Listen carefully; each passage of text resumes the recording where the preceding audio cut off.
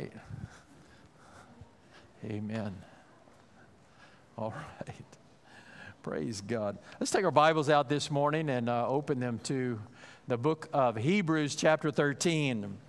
And I actually thought I would be finished with this series in Hebrews several weeks ago, but it just keeps on coming. So, and I just can't stop. So I pray that the Lord is blessing you with His Word in the way that He's blessing me as I study more and as I prepare. God is just showing me more and more from His Word, and it's a joy to stand up here and share it with you.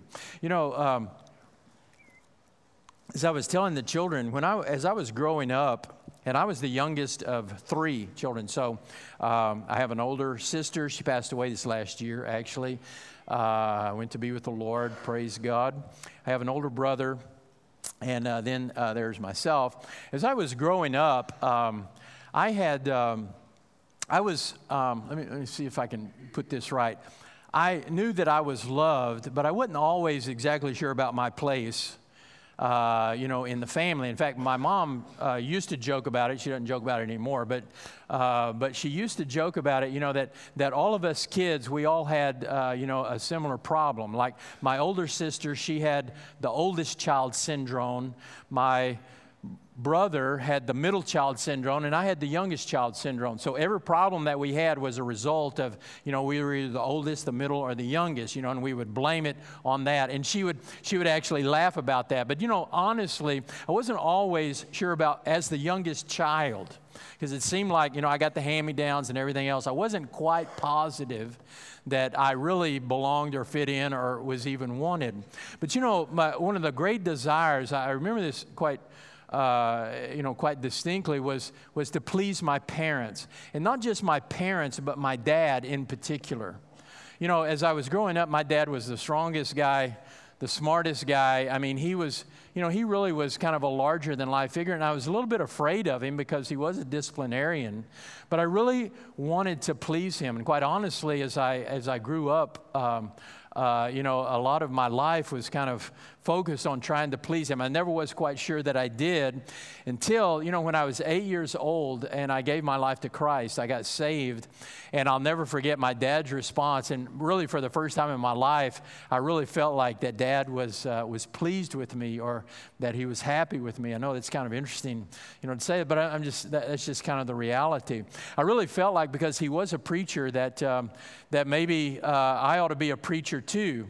I wasn't sure at the time that God was calling me. I didn't quite understand all of that stuff, but I really, when I was very young, I wanted to be like my daddy, because I felt like that that would make him happy. I think that's the way I was thinking anyway. When I was 14 years old, I really believed that God was calling me to preach, he was calling me to ministry anyway. I wasn't exactly sure. I thought maybe I was going to be a music minister in some way, because I like to sing. Not that I am very good at it, but I love to sing. And at the time, Dad was he was the director of the Union Gospel Mission, and on Sunday I would go down and he would preach, and I would lead the singing to all the guys on Skid Row that had come to get a meal and to get a place to stay for the night. And so I really felt like God was calling me into ministry. And one of the first persons I shared it with was my dad. And he really was, I think he was excited. I think he was happy about it, and he was happy for me. Now, I actually rebelled. Over the next several years, I rebelled against that. In fact, it wasn't until I was about 24 years old that God brought me back to this place, and it was more about His call rather than me being like my daddy, And so I responded. I'll never forget the Sunday, and we were having a revival service in our church, and a preacher from Southwestern Seminary that's up in Idaho was preaching, and I just remember quite clearly that God was saying, "And this is it, son. You're either going to follow me, or man, are you going to give your life to me completely now?" And I really did. I walked down. I totally surrendered my life to the Lord at that point, and followed the Lord into ministry. Now, the very first one, or one of the first people I called was my dad, because I wanted him to know, and again, I wanted him to be pleased with me. I remember, being like 24, 25, 26 years old. I had been in the Navy. I had, operated a nuclear power submarine. I was married. I had children and everything else. But when I was around my dad, I felt like I was about 8 years old sometime, And I'm not saying that he made me feel that way. I just felt that way. And maybe it was because of the younger child syndrome. I don't know. But it wasn't until just shortly before his death, he died, he passed away, went to be with the Lord in 2013, that I had the opportunity to really give back in ministry to my dad, and I had the opportunity to spend some time with him, in particular when he was in the hospital. And I'll never forget, we were sitting there one night, and he was in the hospital, and he was doing better. He wasn't doing well, but he wasn't able to sleep, and we were talking.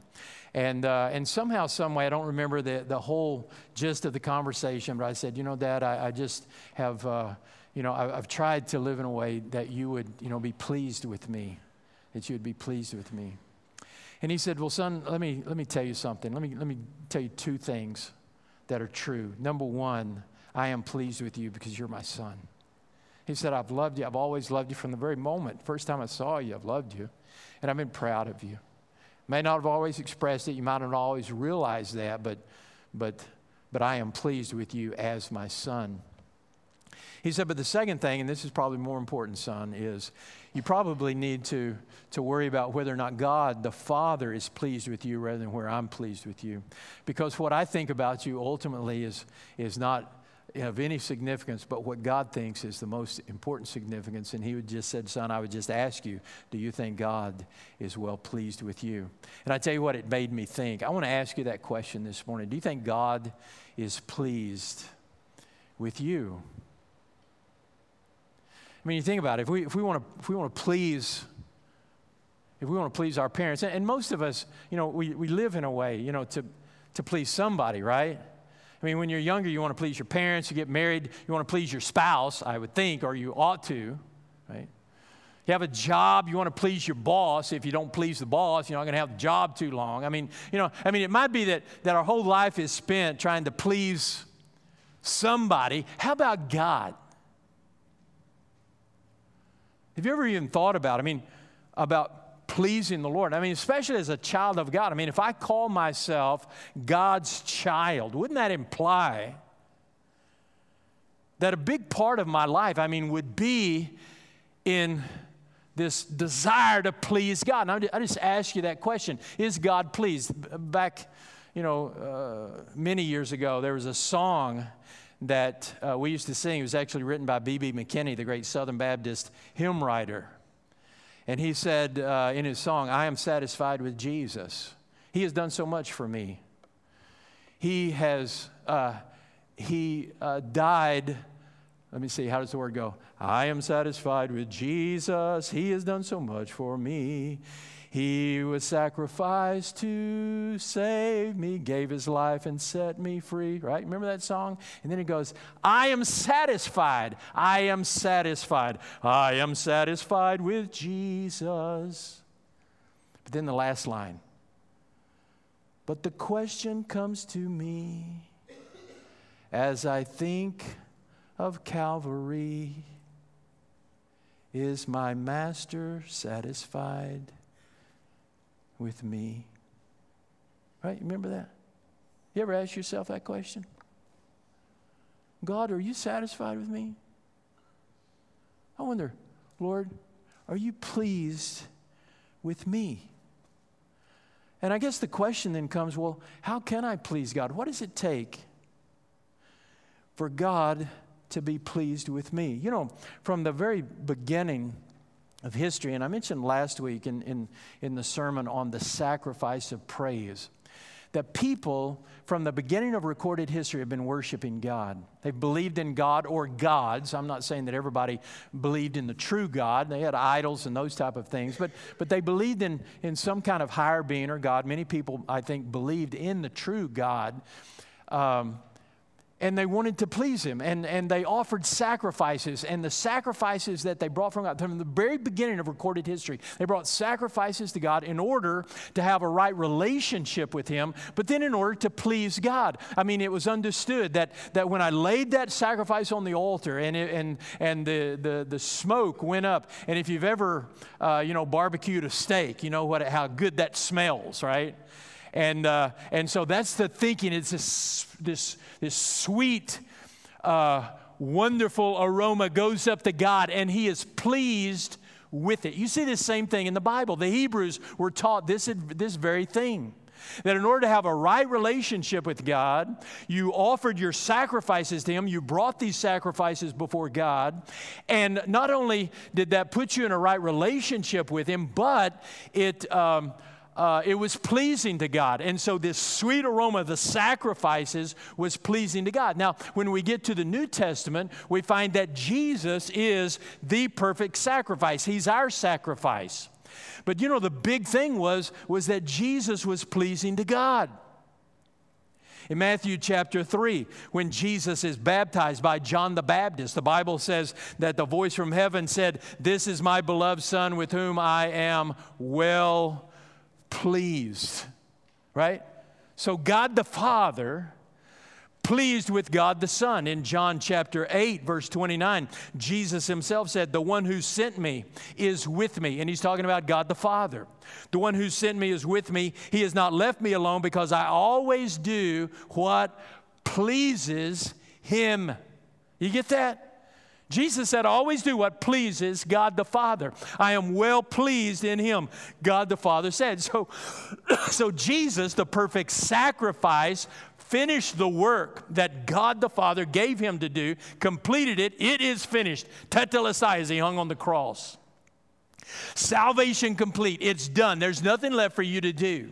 And God the Father, by the sacrifice of the blood of Jesus, pleased with him, demonstrated by raising him from the dead. And so the resurrection is a demonstration of the pleasure of God in the sacrifice of Christ.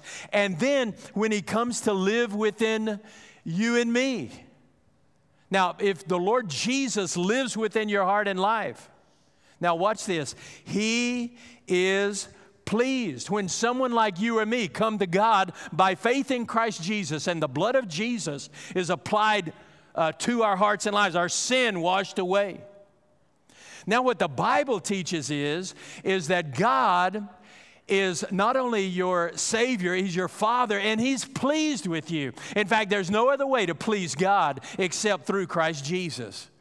In fact, Jesus said, "I'm the way, the truth, and the life. No one comes to the Father but by me." You cannot please God apart from the Lord Jesus. There's no other way. In fact, the Apostle Paul in Romans chapter 8, verse 7 and 8, he's talking about someone who is separated from God, or the mind of flesh. And he says the mindset of the flesh is hostile to God because it does not submit to God's law. Indeed, it is unable to do so.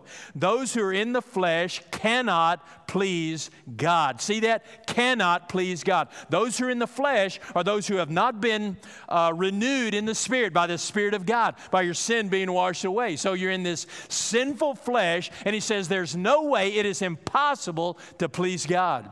And you might recall that in Hebrews chapter 11, we saw in verse 6 in that great roll call of faith. He said, without faith, it's impossible to please God. So how do I please God? I come to him by faith in Jesus Christ. Because if it's impossible to please God without faith, then I must have faith. Faith in who? Faith in what? Faith in Jesus.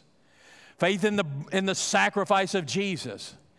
Faith in the redemption that is in Christ Jesus. Faith in what he did for me. And when I come to him by faith and he comes to live within me, now God is well pleased with me. Beloved, you know the reality is, and I would guess this is probably true for each one of us, and those of you who are parents, you understand this. I was a child of my Father, and he loved me and he was pleased with me, even though he might not have always been happy with the things I did, but he's pleased with me because I'm his son. Beloved, in Christ Jesus, God is pleased with you. I want you to hear that. If you don't hear anything else, hear that. Now, I want to talk to you a little bit more about this, but watch this. God loves you. And He gave His Son Jesus to die on the cross for you. That's the demonstration of God's love. Romans 5:8, while we were still sinners, Christ died for us. The love of God demonstrated for us. And when you come to Him by faith, and the blood of Jesus is applied to your life, and your sin is removed, and now you stand before God, right before God, you are well-pleasing to God because of Christ Jesus in your life. And there's nothing that can change that, because He said, I'll never leave you, I'll never forsake you, no one can pluck you out of my hand. When Christ Jesus lives within you, you are pleasing to God. Now, God might not always be happy with what you do. Let's make that distinction. But He is pleased with you as His child. But as a child of God, if God is pleased with me, now I want to live my life that is pleasing to God. I'm not going to live my life so that I will be pleasing to Him. I am pleasing to Him. I want to live my life because He is pleased with me, and I want to please God with my life. That's what it means to be a child of God. And if that's not the desire of your heart, you need to go back and check your relationship with God. If you don't care about pleasing God, or you don't care what God thinks about you, you need to go back and examine whether or not you really belong to Him, or where the blood has been applied by faith. Because when you're a child of God, there's going to be a desire in your heart, I want my life to please God. Now, the question I want to ask you this morning is, how do you do that? How by your life do you please God? What does it take with the way you're living your life to please God? Well, that brings me to this passage, or this one verse in Hebrews that I want to share with you. I want to just remind you again that people brought sacrifices to God. This was pleasing to God. Now, Jesus is our sacrifice, and so God is pleased with that. But now do I have a sacrifice myself to bring? And the writer taught us that this last week, if you were here, you heard this in verse 15. If you weren't here last week, we got it on our website. You can go to fbcbrazoria.org. We have the sermons uploaded there, and you can find it and listen to that sermon, The Fruit of Your Lips. And so the writer says in verse 15, therefore through Him, that is Jesus, let us, all of us, continually offer up to God a sacrifice of praise. That is the fruit of lips that confess His name. Now, what we said about that was, now we have a sacrifice. And that sacrifice is the sacrifice of our praise. And what is that? It is the fruit of lips. And what I told you was that when that fruit is what is produced when the sap rises in the tree. You can't stop an apple tree from producing fruit if the conditions are right, if the sap is rising. And for a child of God, your life is going to produce the fruit of righteousness if the Spirit of God is rising or active in your life. All right? And so the fruit of our lips is the sacrifice of praise. It is the Spirit of God at work within us, and your life is not going to help but produce this sacrifice of praise. Now watch this. In your relationship with God, you have a vertical relationship. So you're going up to God this way, and the fruit of your lips, the sacrifice of praise, is that. It works in a vertical way in which you go up to God. All right? But watch this now. You also live in this world, and you have horizontal relationships as well. So you've got this vertical relationship, and that's the fruit of lips, the sacrifice of praise. Is there another sacrifice? What we might call the sacrifice of my life. Look down at verse 16. This is the verse I want to focus on today. Don't neglect to do what is good and to share, for God is pleased with such sacrifices. God is pleased with such sacrifices. Now, what he's talking about there is the way you live your life. He's going to talk about doing good and sharing. All right, I'm going to talk about that here in just a minute. But first of all, I just want you to see that the sacrifice of praise goes up this way to God. It is the way I connect with Him. But my sacrifice of my life goes out this way, and the way I live my life towards others matters to God. This is what I was talking about a minute ago with the children, because The Lord Jesus said, love God with all your heart, soul, strength, and mind. Goes up this way. Love your neighbor as yourself. Your life goes this way. And the writer of Hebrews says both of these are sacrifices of our life. One is a sacrifice of lips that profess His name, and the other is the sacrifice of the way we live our lives. So the question is, again, how do I please God with my life? And what he's talking about here is the fruit of our life. That's what I've entitled this sermon, The Fruit of Your Life. And there's two things here I want you to see, I think, that are very important in terms of how do I live my life as a sacrifice before my God, because I want to please my God. These are the sacrifices that please God, all right? So here we go, two things. First one is doing good, doing good. So look at what he says there in verse 16. He says, do not neglect to do what is good. Now, this doing good is not referencing to the things that I do in my life for myself or even in who I or what I am. It's how I relate to other people. So in other words, it's not like doing bad would be cussing, smoking, drinking, going with women who do, okay? Don't cuss, smoke, drink, or chew, or go with girls who do, right? I mean, so that's not what he's talking about. Or doing good would be not doing those things, right? So if I don't cuss, smoke, drink, or chew, or go to church, pray, read my Bible, all those things are good, right? And the answer is yes, those things are good, but that's not what the good he's talking about here. When he says, don't neglect doing good, he's not just saying, just make sure you read your Bible and go to church and pray and, be sure and tithe and all that stuff. That's not what he's talking about here. He's talking about making a difference in other people's life. He's talking about reaching out in your life to other people.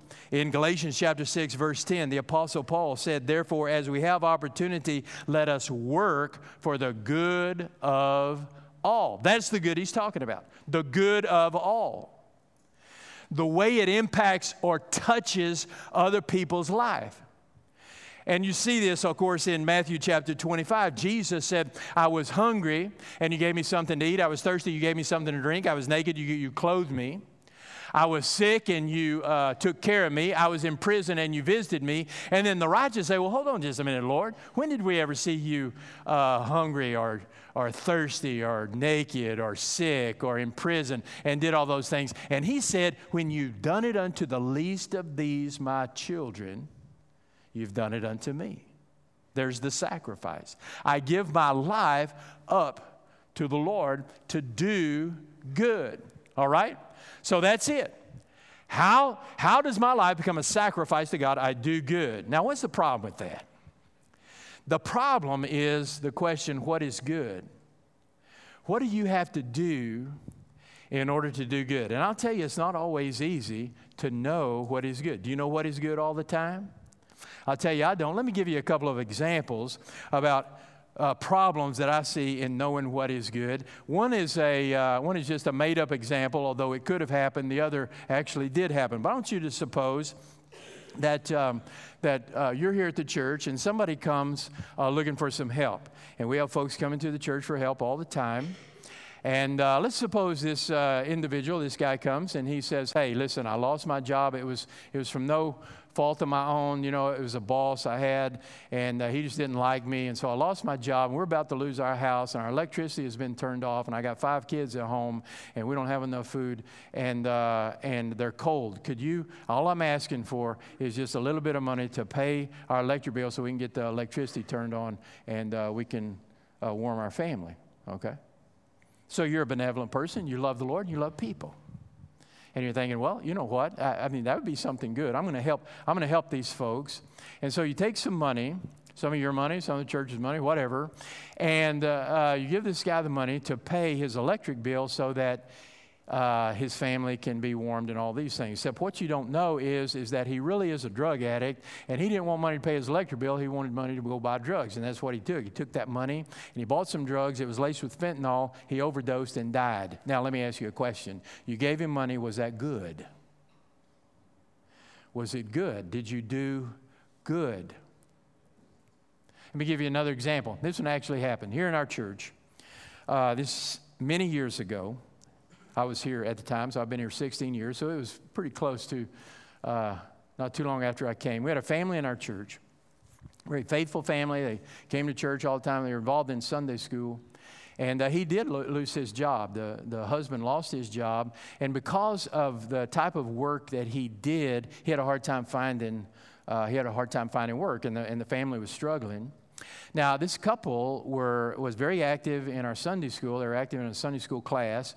And so the Sunday school class loved the Lord and loved the family. Said, what if we, just kind of took up an offering among ourselves. They didn't go out, talk to him about it. They didn't make a big deal about it. But in their Sunday school class, they took up some money. And it was a significant amount of money. And the Sunday school teacher came to me and said, hey, we took this up. Let's go share this with the couple. So he and I went and we visited with the couple. We didn't make a big deal about it. We just sat down with them and said, hey, this is just an offering of love. We know you've been having a hard time, and we just wanted to bless you and your Sunday school class. Your brothers and sisters in Christ love you and just want to walk with you through this. We gave them the money. All right. And they received the money. Never came back to church again.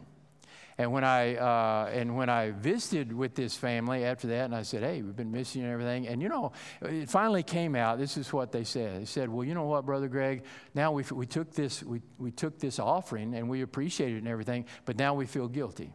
And we feel like people, if we go to church, we walk into that church, people are going to be looking at us and saying, oh, well, those are the people that couldn't take care of their bills. We had to help them, blah, blah, blah. And so we can't go back to that church because we know that everybody will be judging us and thinking evil about us and all this other stuff. And I said, that's crazy. But that's the way it was, and never came back to this church. And to my knowledge, this entire family is not in church anymore. Now, again, I asked the question, did we do good? Did we do right? See, how do you know what is good? Brothers and sisters, we live in a fallen world. And people don't always do right. People don't always think right. How in the world do you know how to do good if bad can come out of it? Right? And is it good? How do you even know? Now the point here is because this world is broken and messed up, it's not always easy. Sometimes it's impossible to know what is good. So I ask again the question, how do you do good? Well, let's go back to the start. What does it take to please God? Faith. Without faith, it's impossible to please God, right? Hebrews 11:6. So by faith, I'm connected with God through Christ Jesus. And now he comes to live within me. And watch this. In 2 Peter chapter 1, verse 5, the Bible says, for this very reason, make every effort to supplement your faith with what? Goodness. And goodness, knowledge. Now watch what happens. When you come to faith in Christ, or you come to faith in Jesus, he comes to live within you. And the Holy Spirit is alive within you. And then the Spirit of God begins to produce fruit within you. So Peter says here, add to your faith goodness and knowledge. Well, how do you add those things to your life? How do you do that individually?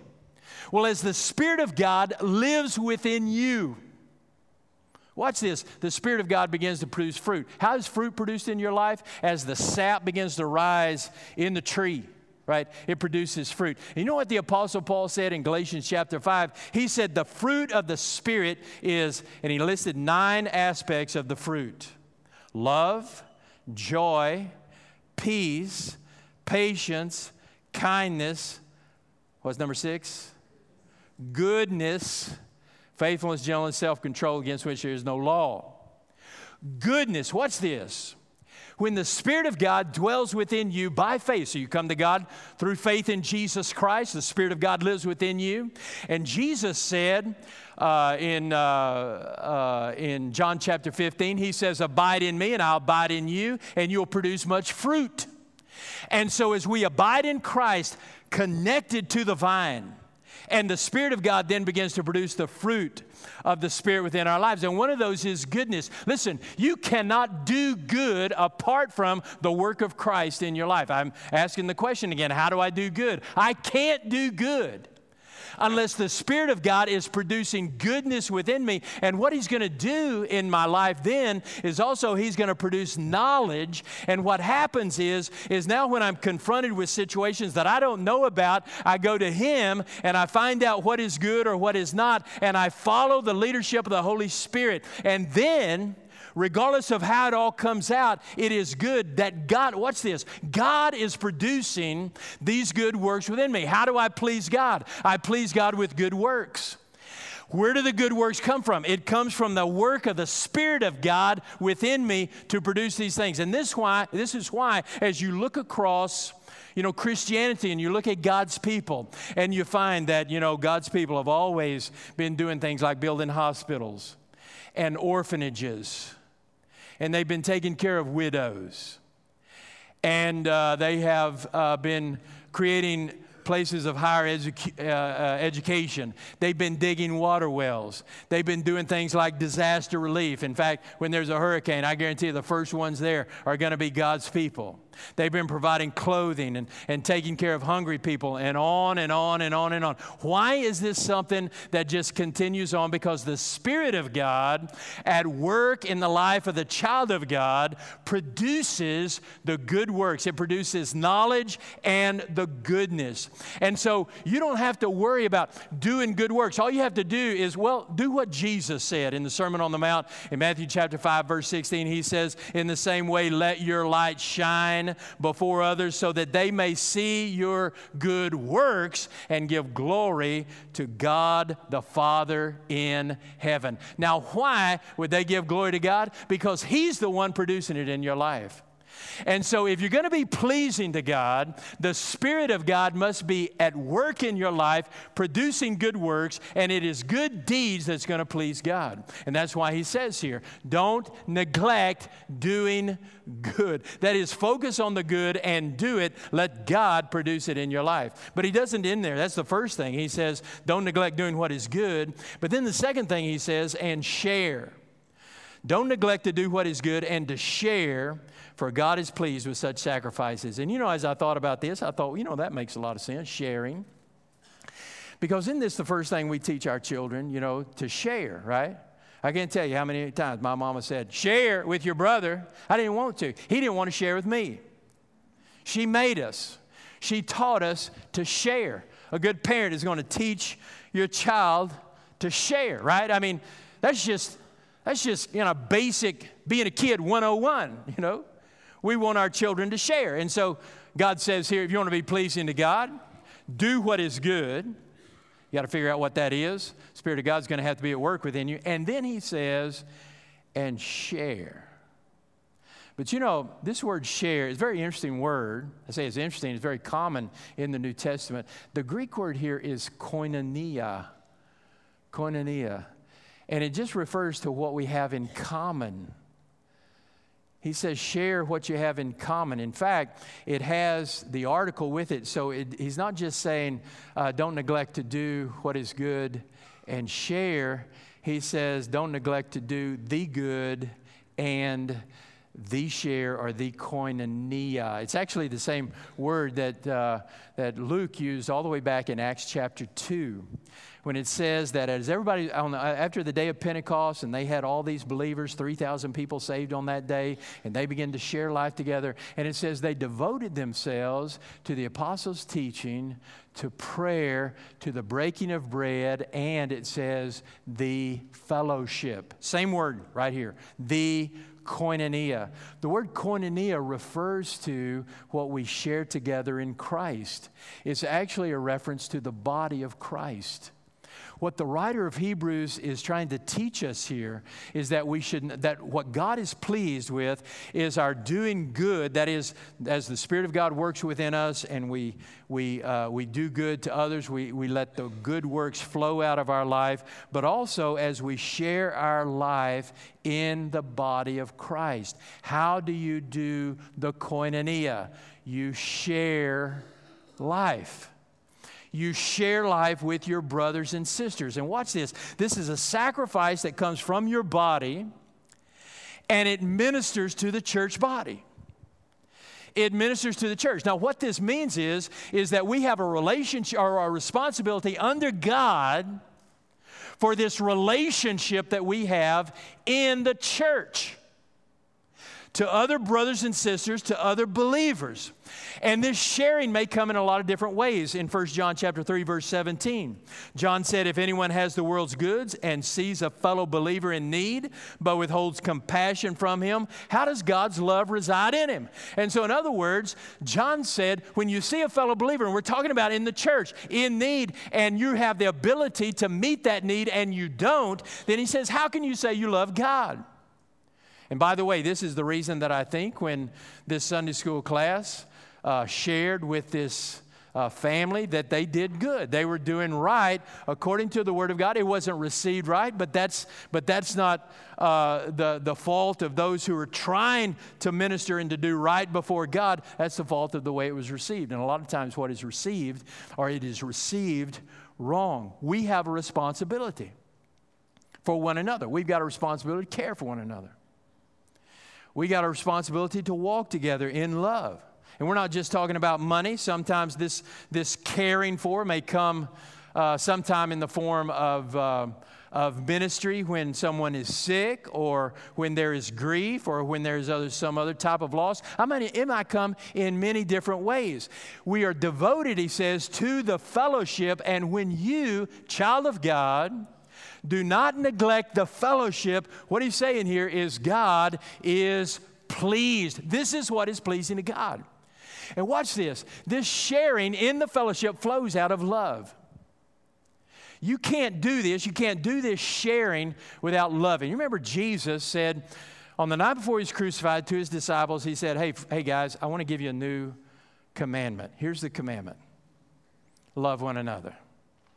Love one another. And then he said, just right after this is found in John 13, he said, by this everyone will know that you're my disciples if you follow this commandment, if you love one another. And he's talking about the brothers and sisters in the body of Christ. Now watch this. In order to complete this or fulfill this, this means we can't love one another if we don't know one another. So we have to know one another. We've got to spend time together in order to do that. When we devote ourselves to the fellowship and we love one another, what happens then is God is pleased in this. Do you know that the church is his bride? And you know, I've heard people say, well, I love God, but I don't like the church. I don't like to be around those Christian people or whatnot. I mean, a bunch of hypocrites and whatever thing there is. Well, you know what? If you talk down about my bride, you're going to have a problem. I'm going to have a problem with you. If you start talking down the bride of Christ, you can't get along in the bride of Christ. You're part of the bride of Christ, child of God. You're in the family of faith, whether you like it or not. You might not like everybody in your family, but you're called to love them.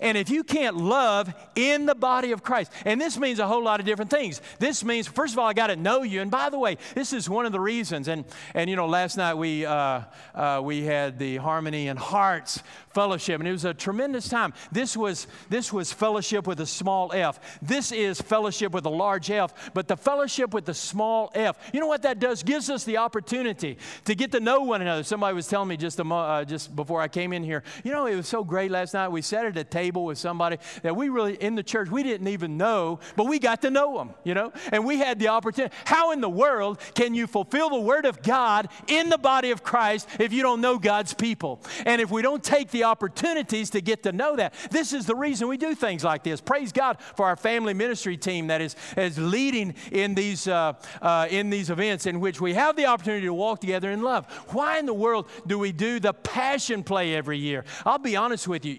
The greatest thing I think about the Passion Play, and I've been doing this now for 16 years, and praise God, it's not just that we get to share the gospel with the community. Praise God. I tell you what, that blesses my heart when I get to stand up here, and this place is filled with people 4 different times as we perform the Passion Play, as we present it, and we get to share the gospel. Man, that is a great blessing. But the greatest thing I think about the Passion Play time is the time we spend together in the body, getting to know one another and walk together in love. I know some people in this church body just because you've been a part of the Passion Play. And so when I say, well, I don't have enough time to be in there, I don't want to, well, what I'm doing is I'm separating myself from the opportunity to walk in love with my brothers and sisters, because in order to not neglect the fellowship, I've got to know, and I've got to love, and I've got to share. And it also means sometimes I've got to forgive,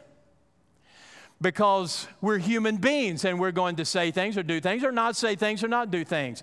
And we're going to take offense at one another, and this happens. It's happened just this last week. Once again, someone came to me and they were offended by something. And this happens many different ways. I know that people have been upset with me because I did something or said something or didn't do something or didn't say something. What happens is, if we can't forgive one another, first of all, the Scripture says don't expect or expect God to forgive you in the same way you forgive one another. So if you're not going to forgive, don't expect to be forgiven. Secondly, it breaks the fellowship. And he says here, do not neglect the fellowship. That means if I take offense at somebody, then I better be getting into Matthew chapter 18, figuring out what I need to do. I'm required by Scripture to go and say, hey, brother, hey, sister, I did this or you did this. Let's make this right. Matthew chapter 18, he tells us, you've got an offense against somebody, you go to that one. If that doesn't fix it, then you take somebody with you. If that doesn't fix it, then you go to the church body. Why? Because the fellowship is so vital. We cannot please God. God is not pleased with a divided fellowship. And if I'm not walking in fellowship with my brothers and sisters in Christ, the fellowship is divided and God is not happy. And that's true about each one of us, beloved. It's true for each one of us. You care about what God thinks? You want God to be pleased with you? He says, don't neglect doing good, and don't neglect the fellowship. This is what pleases God. There's a whole lot more that I can say about this. I'm going to wrap it up right now just with asking you to ask this question. Is God pleased with me? Could we just, each one of us, right now, let's tune everything else out. And I just want you to think about this for just a second. Is God pleased with me? God, are you pleased with my life? And that means, first of all, does Jesus live within me? Does the Spirit of God flow in my life? Listen, if not, there's nothing else you're ever going to be able to do to make God happy. And since today is the day of salvation, I'm going to invite you to give your life to Christ. If you would have to sit here today, this morning, and say, I don't know Jesus, but I want to please God. I'm going to tell you that Jesus died on the cross for your sin, that His blood was applied. He rose again on the third day to demonstrate that your forgiveness is complete. And if you will put your faith in Jesus today and trust Him as your Savior, you will be saved and you'll become a child of God. And let me tell you what, God is pleased with all of His children. Now, He may not like all the things we do, but He's pleased with His children. All right? Now, the second thing is, if you would have to say, I'm not sure God is pleased. Have I been doing the good? Have I been neglecting the fellowship? Whatever that might mean, there's a whole lot of different things that could come. What is it that I need to do today? Because, see, I want to be right with God this way, and I want the fruit of my lips to bring praise and glory to God, the sacrifice of praise. God, I'm just going to offer that, and I'm going to keep offering it. I'm not going to stop because this is so vital. But, God, this horizontal life is so vital to me as well. And I want to live my life pleasing to God.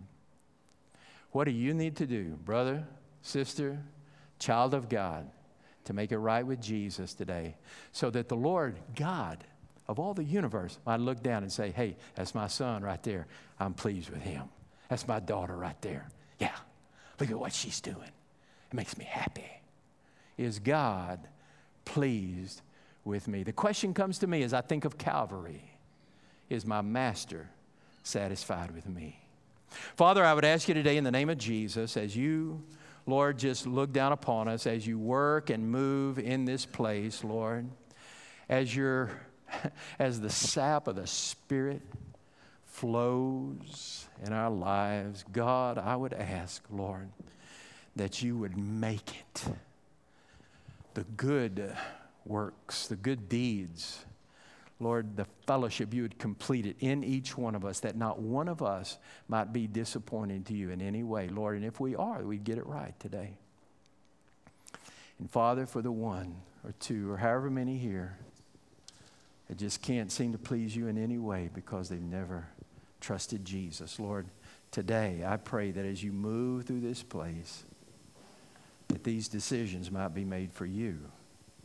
I ask this in the name of Jesus, who gave his life for us, the one in whom we have life.